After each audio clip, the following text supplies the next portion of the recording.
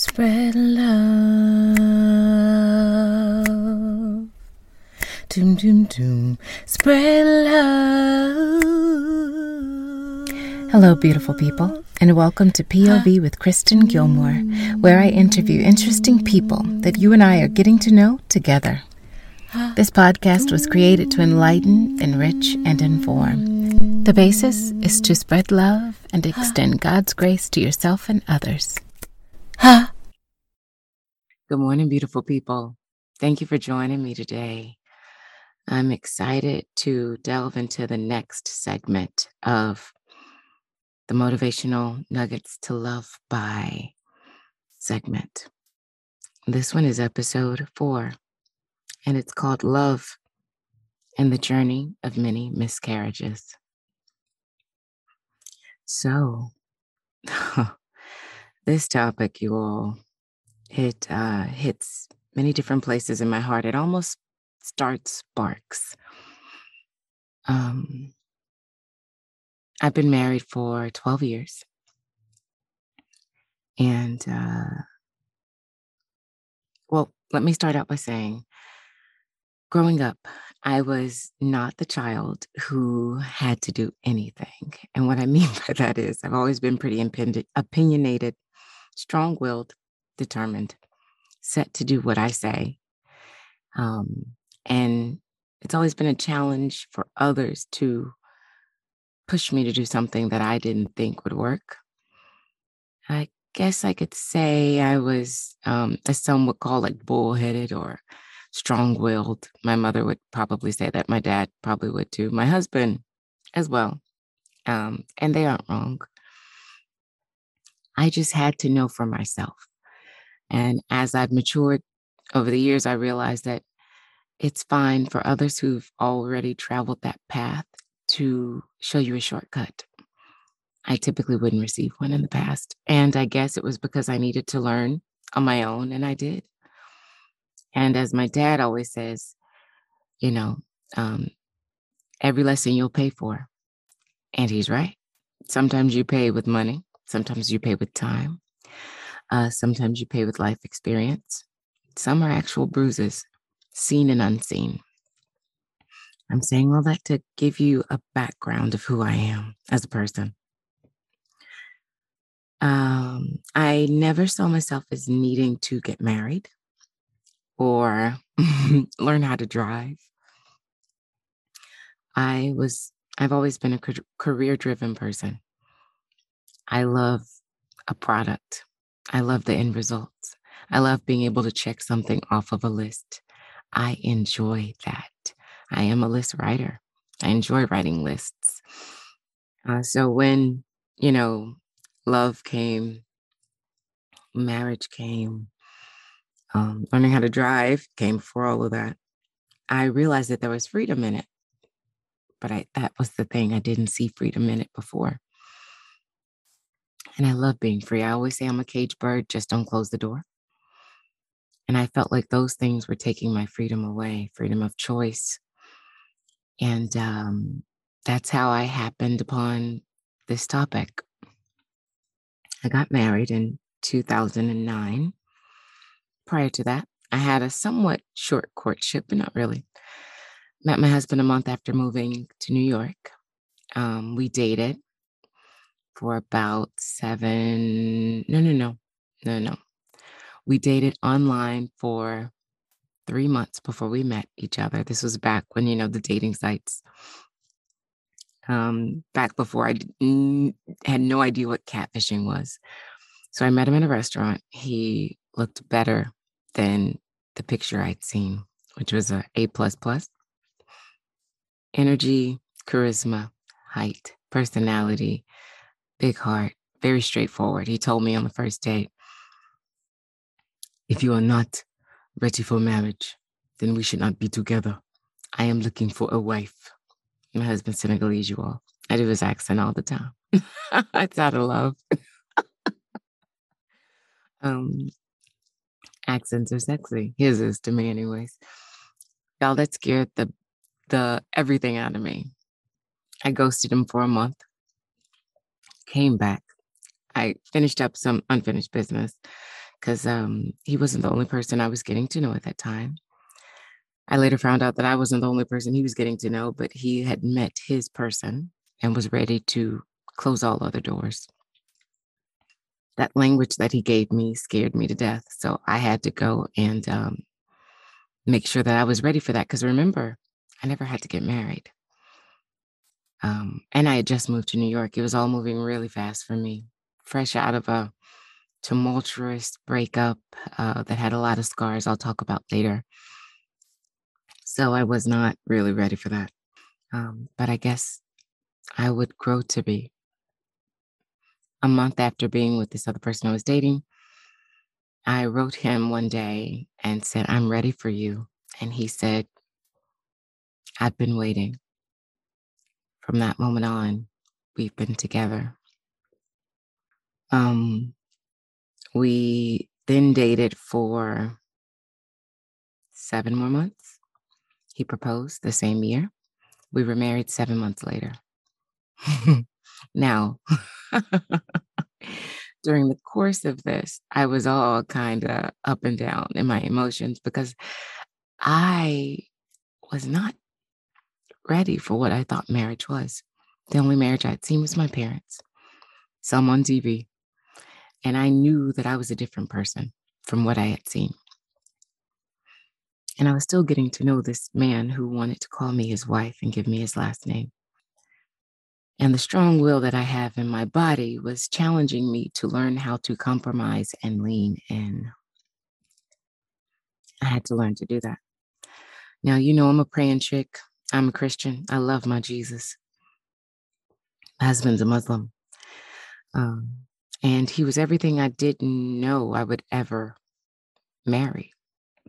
Remember, I didn't have to get married. So here I was, knowing that this man was not something that I dreamed up, but something that the Lord wanted to gift to me. And I was all kind of challenged,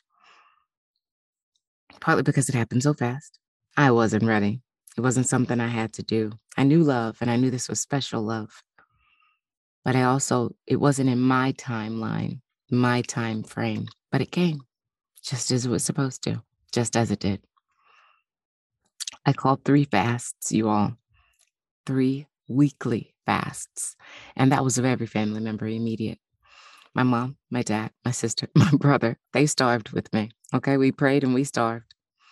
The last fast was 2 weeks prior to getting married. And I told Jules, I said, listen, I'm calling another fast. Would you like to join? And at this time, my husband said, baby, look, call your fast. I will do it with you. If I am not supposed to marry you, I do not want to marry you either. And of course, I'm like, okay, great. We're going to start the fast on Monday and it'll go through Sunday. And he just kind of looks at me like, okay. That was my final fast. And I had confirmation. Okay, God, this is who you sent me. I trust you more than I trust myself. We got married. This beautiful wedding, Botanic Gardens, Tennessee. And our journey, our love journey, continued. I knew my husband wanted children when we got married. I knew, just like marriage, it wasn't something I had to do. I never had that motherly gene. I never felt it in my gut that, being a mother was something that I had to do. I just thought it was something that you could choose to do if you wanted to. Boy. Oh my gosh. Years into our marriage, I made every possible excuse to not have to get pregnant. We didn't have enough money in savings. I was too young. We didn't know each other well enough. And these aren't excuses. These are valid. These are valid, absolutely, for me. And everyone has their reasons and they should be valid for them. All these were valid to me. We didn't have enough in savings. We hadn't known each other well enough, I felt, to have children. I wanted us to wait 5 years. I wanted to make sure that I felt like I, as I say, didn't live a life of shoulda, coulda, wouldas. I got pregnant within the first 2 years of our marriage. I was nervous, a little excited, terrified, welcoming his joy because I knew he was going to be so happy. I went home.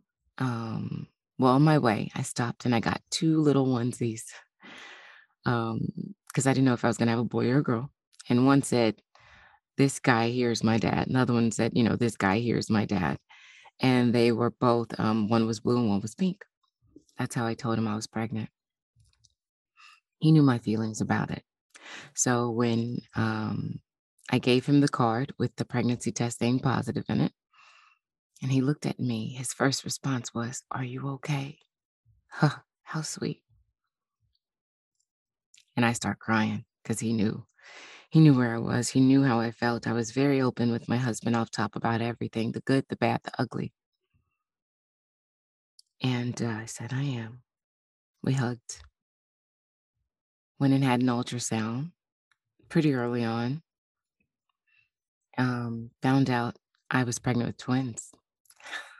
What the world, right? Twins do run in my family. My grandmother has had twins.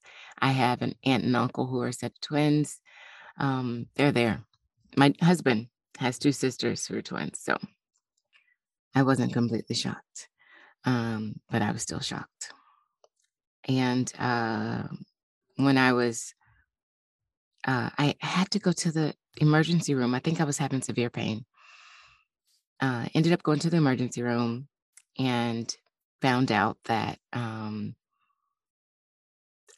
they were having problems locating my sacs. Like, oh my gosh, what? Right? Terrified. So the doctor says, "Hey, if you are having tubal pregnancies, you need to go home, pay attention to your body, come back to the emergency room as soon as possible. Don't do anything strenuous. They could rupture." I was like, oh my gosh, because the crazy part is I had booked a job. I'm an actress out of state, had to fly out in, I think, a week.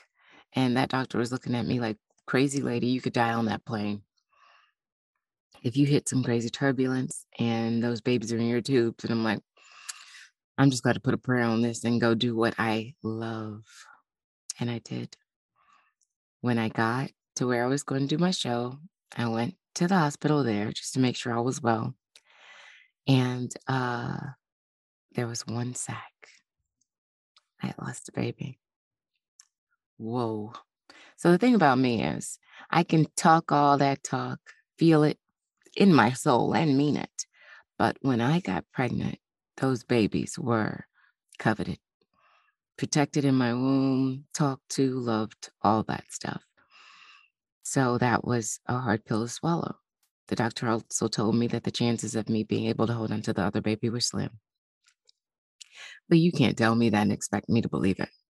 I said, "Okay, well, I'm going to stay pregnant as long as my body desires and the good Lord says, and push through."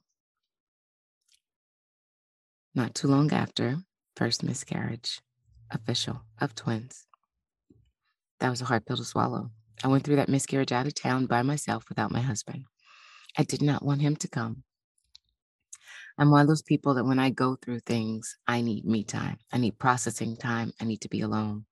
I did not want my parents to come. They honored my wishes. They know me well enough to know I was okay enough to push through. I was still doing something that I loved. The Lord had me surrounded by people who were family in the theater realm. All was well, challenging, but well. Years later, I got pregnant again and miscarried. I got pregnant again and miscarried.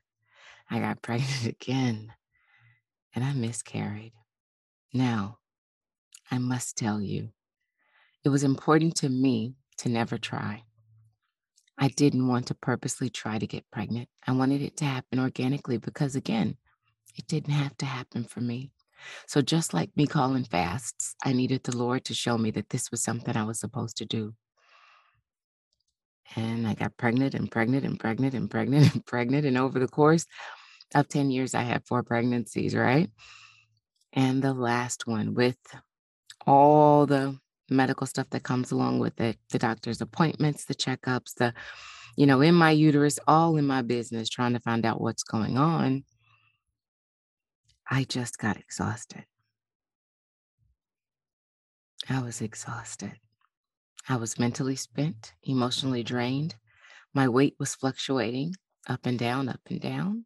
The hormones took months to leave, even when my babies had already gone to meet our maker. It was a lot. And I realized in that journey what my truth was. I realized that I had been truthful to myself the whole time, and that journeys change, and that I can't gift somebody a baby. What powers did I think I had? And also that maybe I shouldn't be having a baby if I'm not 100% sure. Now, that's for me. Plenty of people do. Plenty of people have children accidentally, not expecting it, and they go on to see that that baby was the best gift they ever had. Had my babies made it to this earth, they would have been the best gift I ever had, but they didn't. I had no control over that, but I respect the process now more than ever. I'm speaking on this because I know I'm not alone. I know that there are people out there who have just tried to get pregnant once. I know there are women out there who have prayed to the Lord on their knees, please bless me with a child. Just one, just two, just three. I know that there are families who have just wanted to be parents, like my husband. He still desires it to this day. But the last time I was on a table and a doctor was in my hoo-ha, in my spirit, the Lord told me, Kristen, enough. I had cried enough, felt enough pain, and that was it for me. I let that go with peace. Now, that didn't happen overnight. It happened with a lot of therapy, a lot of communication. It happened with us processing the deaths of our babies. And people can argue that if a baby that isn't born, it didn't die, whatever. That's your decision to make. I'm talking about my experience. And what I had to go through. When we had an opportunity to process all of those losses, I realized that they never left me in spirit. They're safer where they are. In all honesty, I know that I have one of my beautiful souls, Ira, who's with them. I hear my children's footsteps. I hear them laugh and giggle. For years, I know that they're safe. They know that their mama loved them while they were with me, and their daddy will forever. Now, my husband still has those first onesies in his closet. Every time he opens that closet to get out his clothes, he sees it. And that's how he processes. And I carry them with me everywhere I go. No one lives on an island. We're all connected. Some of our stories are never told. We carry them alone. And some of us share them so people will know that they are not alone. And it's all okay. I don't think I'm meant to be an earthly mom. And I'm fine with that. I have had the joy and privilege of having children in my life, my nieces and my nephews, children I've had the blessed opportunity to help raise. I'm not going to shout them all out, but they know who they are. And I love them extra. So when you meet someone who's been married or not, or who you feel is old enough to be a parent but isn't, mind your words. Show them love. Give them joy. Emit it from your body to them, because you don't know their story and you don't know their journey. And you don't know if they want to have children. or if they don't, or if they did and they resent it. It's just about love. It's just about love. Thank you for joining me today. Whoosh, woosa. I love you. Till next time, stay safe out there and love you and everybody you come in contact with. Bye.